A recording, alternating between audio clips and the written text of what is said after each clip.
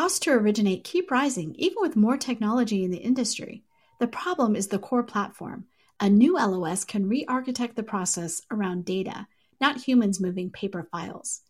Vesta has built this LOS, and you can learn more at Vesta.com. Welcome, everyone. My guest today is lead analyst Logan Mohtashami to talk about something we have all been waiting for, the Fed cutting rates. Logan, welcome back to the podcast. It is wonderful to be here, Sarah, because I think today is officially the first day we can actually legitimately talk about Fed rate cuts. Yes, I'm so excited. I've been asking you about mortgage rate and mortgage rate cuts for so long, and I'm very excited that this is the day. So tell us, why is this today? What has changed that we think that they might actually cut rates? So it's been a very interesting week on the markets where, Secretary Yellen says, we don't have to create a job loss recession. Really good job, McFly. In any case, I think after the inflation data we got on Thursday, the growth rate of inflation fell, with a tight labor market. So it becomes a Fed issue with, the growth rate of inflation falling a little bit faster than what they thought on the core side, and then having the Fed funds rate this high. So I'm going to bring this back to our conversation 1 year ago today, where we said there was a Fed presser where Jerome Powell said, you know what, we really want the Fed funds rate to kind of match where core inflation is, core PCE, maybe 3 months, 6 months, 1 month, whatever it is. I was like, whoa, that's like a soft landing statement. I was even surprised. I thought they were going to, let real yields get very restrictive, which they did. And then we talked about who spiked the Fed's eggnog, right? That was like a real thing. I was like, what just happened? Toward the end of the year, something changed in their mind. And I think they panicked. And then when you panic, even with the banking crisis, they kept on hiking rates. The growth rate of inflation fell. Jobless claims, 4-week moving average is 223,000 around there. We're nowhere near the 323,000. The unemployment rate is still low. And the growth rate of inflation fell. And we're not that far from their 2% target if we take 3 to 5 month, annualize it on a shorter term. And we have some disinflation things coming in the pipeline, used car prices coming down and rents coming down. So that's it. The Fed rate hike cycle's over with. And like we've talked about here, if you look at the history of economic cycles outside of 1978, bond yields fall, mortgage rates have fallen almost 1% already. So the next talk is Fed rate cuts. We're finally here. Where last year I didn't think that conversation even worth any merit, but now we can look into 2024, and already the market is already priced in like 1.25% rate cuts. And Jerome Powell came out today and his speakers, hey, you guys, it's too premature. They're going to say it's too premature to rate cuts until they actually see what would trigger that. But we are already in very restrictive policy. If you look at 5.25% Fed funds rate and core PCE 12-month at 3.5%, 3 to 6 month or 2.5%, roughly around there. So the Fed is already in that. And I think what happened is, hopefully this was the case, when the 10-year yield went from 4.25% to 5%, I think that was just a slap in all their faces. Whoa, what just happened? Because then we really get restrictive, at a time where we didn't need to be. And hopefully there is a change. There's a change from destroy, hurt, pain, everything, all, when Jerome Powell says we need pain in the labor market. No, we don't. Right. And then now we could move forward, right, and make sure that we don't take the economy into a U.S. Recession and get things back down to somewhat neutral rather than being very restrictive. So you say so basically if we did this, we would avoid a recession, or at least a job loss recession. But housing has been in a recession since last summer. So what do you think the very specific impacts on housing will be? Here's the thing. Some people would say that the Fed is already too late. They should have been cutting rates already, or they should be cutting rates in December. So I don't believe they moved that fast. I have a whole different take on that, what they should do. But in this case, when I talk about the housing recession, is let's look at existing home sales. Pending home sales yesterday, near all-time lows, right? When you think about a housing recovery, sales grows, credit grows, job grows, right? That's the existing home sales market. The new home sales market is growing double digits year over year because they're working off of a sub 6% mortgage market. So they're like, hey, like we're growing sales. Okay, we still have single family permits. That's not in the recessionary camp. But here, you need purchase application data to grow. You can't have it near all-time lows. Now, we've had 4 straight weeks of positive growth as rates go down, but you're going to need to see at least 12 to 18 months of sales rising, mortgage rates falling, sales rising. That's the post-2010 housing market. Whenever mortgage rates fall, they rise. There's going to be an inflection point where we can't grow sales because of the affordability issue, but we have to get from, near all-time lows in home sales back to something growing again. And Fed rate cuts, the growth rate of inflation falling, the 10-year yield falls, mortgage rates fall. What is that, Sarah? That's the slow dance, right? That's the slow dance between the 10-year yield and the 30-year mortgage rates. In 1971, those lovely, passionate slow dance partners might even get a little bit closer together now as the 30 years, the spread between the 10-year yield and mortgage rates. If that gets better, boy, you got a double whammy on rates then in that. And we've had people waiting for rates to fall to buy homes, right? A society progressing forward, rent, date, mate. That's how human civilization moves forward, right? That's why I always talk about that for housing, right? There's a reason for this. We progress forward in that, we get sales to grow, and there you go. That will be a positive for 2024, right? We took the brunt of the biggest mortgage rate hit ever, and this is a positive. Oh my gosh, no, I am here for it. I like to look on the positive side, so do you, but you are committed to whatever the data is telling you. And I'm like, no, I want positive. And so this is great to hear. So, you did mention that we had people who were waiting because mortgage rates were so high. So just going to put a little marker in that mortgage rate lockdown, or as I hear it on the radio and other places, Sarah, that's not a mortgage rate lockdown. That is not a mortgage rate lockdown. A mortgage rate lockdown was the premise that inventory can grow when mortgage rates fall. That's your definition of a mortgage rate. No, that's not. You're just simply talking about rate. Okay, you're just talking about when rates fall, demand rises. That's not inventory growth. Let's look at this. One of the things that you've talked about, that yes, higher rates are not good, but just the volatility of rates can also throw a wrench into the whole mortgage industry. And here, while I'm welcoming the thought of lower rates, what was it? Just like 5 weeks ago, 6 weeks ago, we hit 8%. And then to have this kind of, drop so fast, can you ever remember that happening before? Yeah, 2022. Well, in 2022, we went from 3 to, it's crazy. This is crazy. Before I die, I'm going to remember this rate thing. We went from 3 to 6, 6 to 5, 5 to almost 7.5 in 1 year.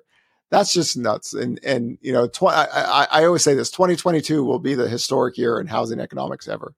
Like that was just like a Shakespeare play, 4 different stages. There's, that much different than 2008 or even different than COVID-19. But when I've talked to officials, I say, if you're a family, because most sellers are buyers in America, right? And rates are moving so fast, you don't have what I call it's a third world country mortgage market where things are so sporadic. And how do you actually make a decision? Because once you put your house to sell, and then you think, well, I'm 6 to 6.5%. That I can qualify for a house then, but all of a sudden rates go to 7.5% in a matter of weeks. Some people are just not going to get into that market just because they can't qualify for a house with a higher rate. So if they sell their homes, then what do? They're like, wait a second, we were planning on buying. So stability is a good thing. And hopefully with the spreads coming down and rates coming down together, you get a more stable market going lower. And that'll be a plus because again, we need people to make choices and feel comfortable with their choices. And part of this is that you can't list your house if you don't qualify. If you're that traditional seller that's a buyer, you go to your mortgage person, you get pre-qualified, you go, okay, I can't do this at 7.25%. I sure the hell can't do it at 8%, but 6.5%, 6%, I'm good. We slowly move down to those areas. You get something, right? This isn't, cutting interest rate to zero and doing QE or whatever, getting right. This is just moving down toward that 6% slowly, and then everything's normal. And then we function as a society again, right? And it was sloppy. 2022 was sloppy. Having mortgage rates go from 7 to 8 in that very sloppy. This is where the Fed needs to realize, you're fighting a war in the 1970s that isn't here. And I understand your legacy because a lot of Fed members are older and, they think about death and what their legacy will be like. No, there's no, gummy bear award you get for throwing the U.S. in a recession. And I'm going to be like Paul Volcker. Put people out of, no. The misery index back in the late 70s and early 80s, Sarah, you would probably remember this more than I would, but, we had high unemployment rates, high inflation, right? Okay. As a 4 or 5 year old, I didn't care, but we're not there. We're not there. The growth rate of inflation follows unemployment rate. Is leave that side away and land the plane and start talking about, well, we can do rate cuts just to get less restrictive. I think that would be such a positive for everyone if they just said, we're very restrictive now. We just want to be less restrictive instead of saying, oh, we can still hike rates. We better watch out. We'll do it, man. We'll do it. We'll create that recession, evolve from that and move forward, right? Because, listen, people, there's a whole function of the U.S. economy that, revolves around housing. For better or worse, whatever it is, this is what we're dealing with. So let's get things moving again. And you don't need to fight old battles anymore, right? So land the plane, go forward, and talk the market down. You don't have to say, we're going to cut rates to zero. Don't wait until jobless claims break over 323,000 and go, oh, no, maybe we have to cut rates down. No. That is bad. That means you're too old and you're too slow. And we don't want that, right? So we know we're at the stage where we can start changing the narrative. And hopefully in December, we start getting the talking points that are a little bit different now. Okay. After 2 years of, all that smoke and jazz, let's move forward, right? Think forward, think positive, and do your best to avoid the recession, or even if you can't avoid it, minimize it as much as possible.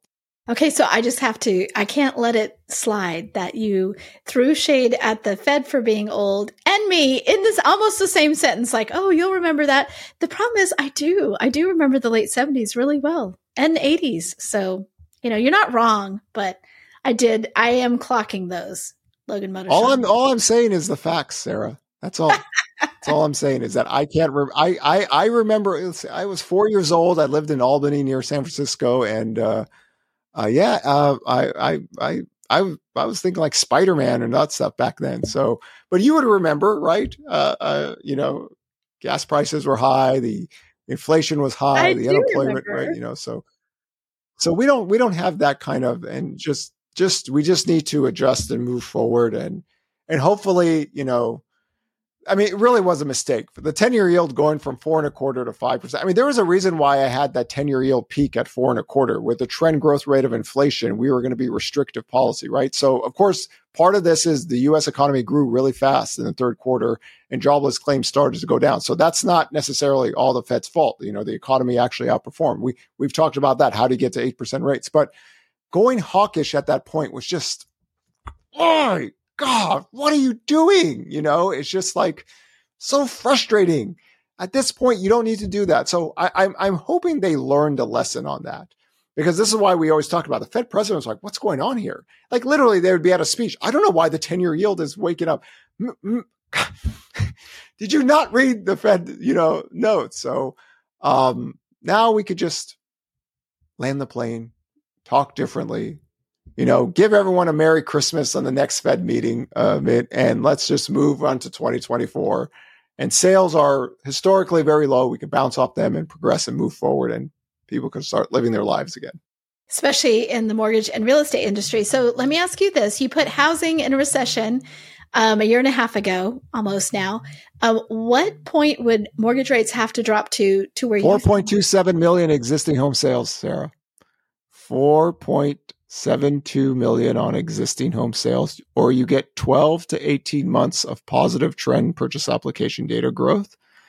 And then we're there, right? Because the builders are already growing double digits. So that's good. But if we can get 4.72 million existing homes, a monthly print, not a total print, then credit growth has to get us there. So people will see this. Purchase application data will grow up. That's what you want to see. And, not go all the way down. God, we hit, what was it? No Doubt and Gangster Paradise. And those are the songs, Don't Chase Waterfalls. We're talking those music songs were the top hits back then when purchase application data was this year. So we want a little bit more growth in the data line to get a little bit more recent artists so we could refer the years to where purchase application data is. Okay, I understand what the number is to get out of the recession. What is the magic 8-ball mortgage rate number that gets us to that level? Well, here's a good number to think about. When mortgage rates got to 6%, we had one of the biggest month-to-month sales prints ever recorded in history. We went from 4 million to 4.55 million this year. That's a huge number. That's like something you see in the COVID-19 recovery. So there's that demand in there. So if you get down towards 6%, slowly get it down and don't go back up and forth, just move it down there. We can have monthly sales. We're not talking about total existing home, but you can have monthly sales prints at 4.72. When that happens, that means mortgage debt is growing. Buyer demand is growing. When you're out of a recession, you're in a recovery phase. That's what happens. Growth happens, right? Not what we saw this year where the Fed's like, housing's recovering. Purchase application data is Gangster Paradise was the last time this song was number one when he was. So you need growth. And then it'll be easy to everyone see, right? That's why I was very skeptical of that first big print. I was like, okay, that could be the high of the year just because mortgage rates shot right back up. We got down to 6 and then we went up to 7 again. And you just need lower rates, and lower rates with duration. This is why we always use the word duration, right? And then instead of having 12 to 14 weeks of positive purchase application data, you have 12 to 18 months of positive purchase application data like we've seen, in the previous. And then we're there. And it's such a low bar. Man, I'm telling you, we have the lowest bar ever to work from. So all you can do is go up, right? We went to 8%. We're just hovering around here. This is why I always say that 4 million number for monthly sales. It's really rare to break through that.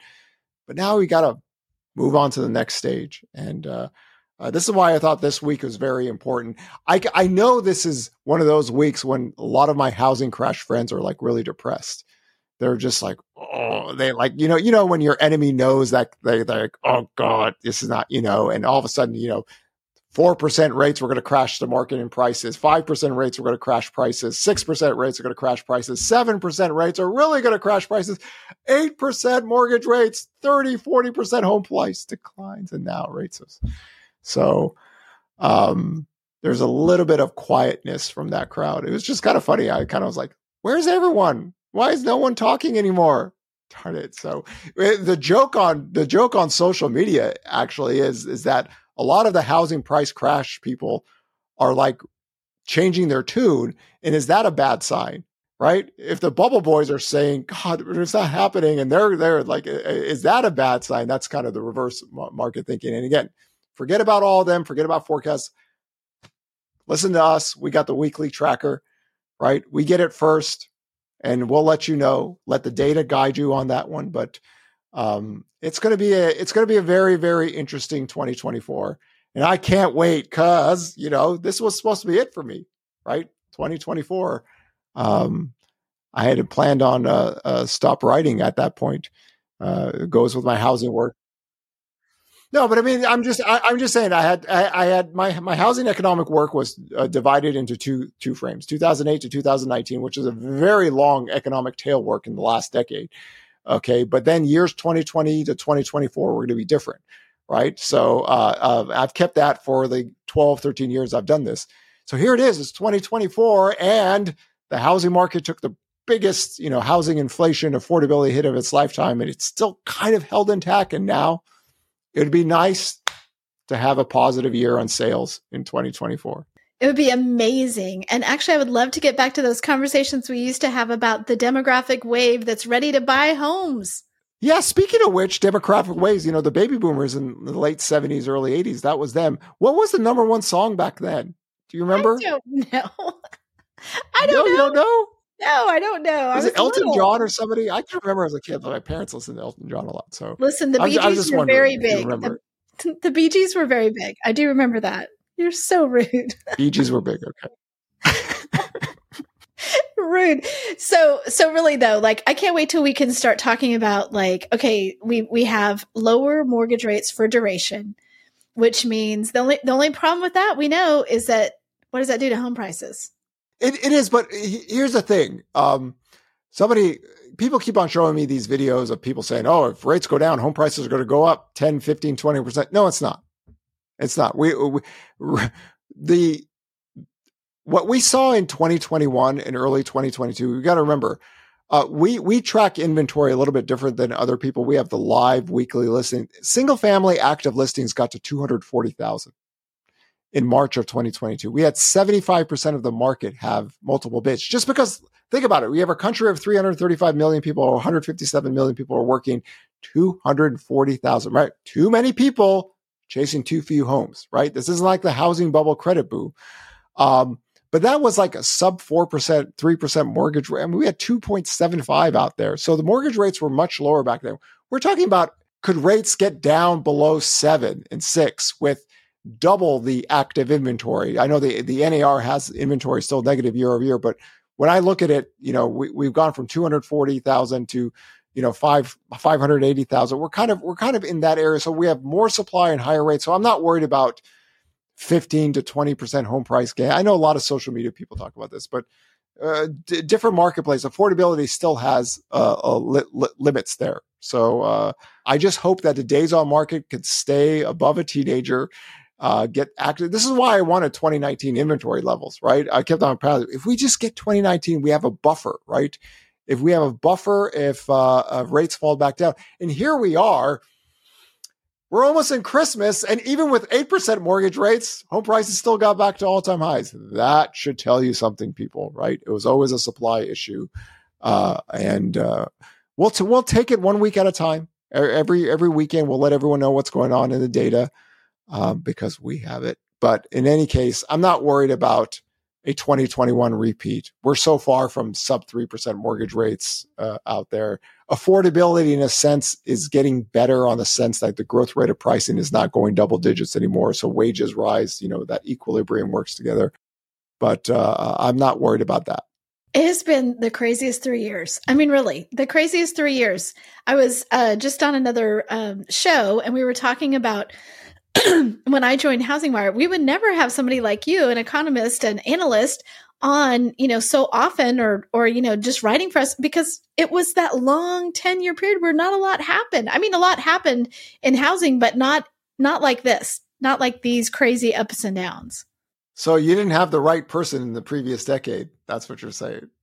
Now you have your readers informed, right? Yes. Just for everybody to remember, Housing Wire, when they first hired me, was toward the end of 2019, like the last 2 weeks. And here's years 20, and I'm all excited. I'm like, this is the 5-year period I've been waiting for 10 years. And housing broke out before COVID hit us. And then COVID came, and some crazy analyst wrote a COVID-19 recovery model on April 7th, 2020. And at first, Housing Wire was thinking, do we really want to publish this?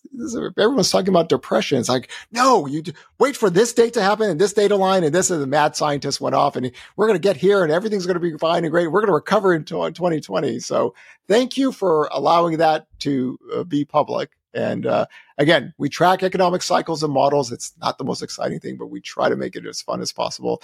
And we try to destroy as many American bears as we can while we're still on planet Earth, right? Economic cycles come and go, recessions come and go, right? But all American bears have failed since 1790 for a reason. And you don't want to be part of that crew.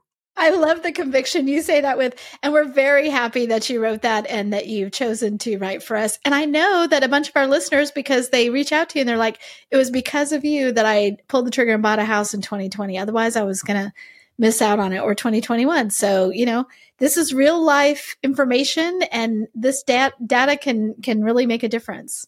Yeah. And we are going to have a unbelievable nerd tour next year in 2024, right? Lots of cities. And we always say the live presentations are just different, right? We try to make it as exciting and entertaining, but as informative. So all of you could talk to your clients in a way that makes more sense than what you hear out there. And again, my problem has always been that the academic world has allowed the social media world to create a false narrative about the U.S. economy. Happened very big time in the last decade with the longest economic and job expansion. Here it is, COVID, right? Our job is to tell the truth. Now, I just don't think economists have the personality like me who want to throw down 24/7. But the live events are entertaining enough, but educational enough that you yourself can easily explain to everyone what's going on. And we believe in economic models and numbers and all the things and reading and everything that all nerds love to do. We just do it with a little bit more flair. Okay, I'm going to put in a plug for the Gathering then, because that is our new event where we've combined the Gathering of Eagles and Housing Wire Annual into an amazing event in April. You are going to be one of our keynote speakers. Mike Simonson's going to be on the stage. We've got tons of great people. And you and I are going to do another live podcast show with the audience, the last thing of the conference. So come prepared, everyone. Yes, and you need to put that video up about me beating you about the mortgage rate lockdown, because especially the part where you ask people like, how many people thought I won? And we saw maybe like 2 hands go up, and I was like, that's what we need. It was a dark room, Logan. You couldn't see all the hands. I saw more hands. I could see everything. Yeah. I saw 2, maybe 3. I saw one person kind of like, they're like, oh no. Y'all don't believe him. You go listen to it for yourself and then tell me what you think. Logan, thank you so much for coming on. Excited about this next little bit, what we're going to see economically and what this means for our industry. Thanks for sharing with us.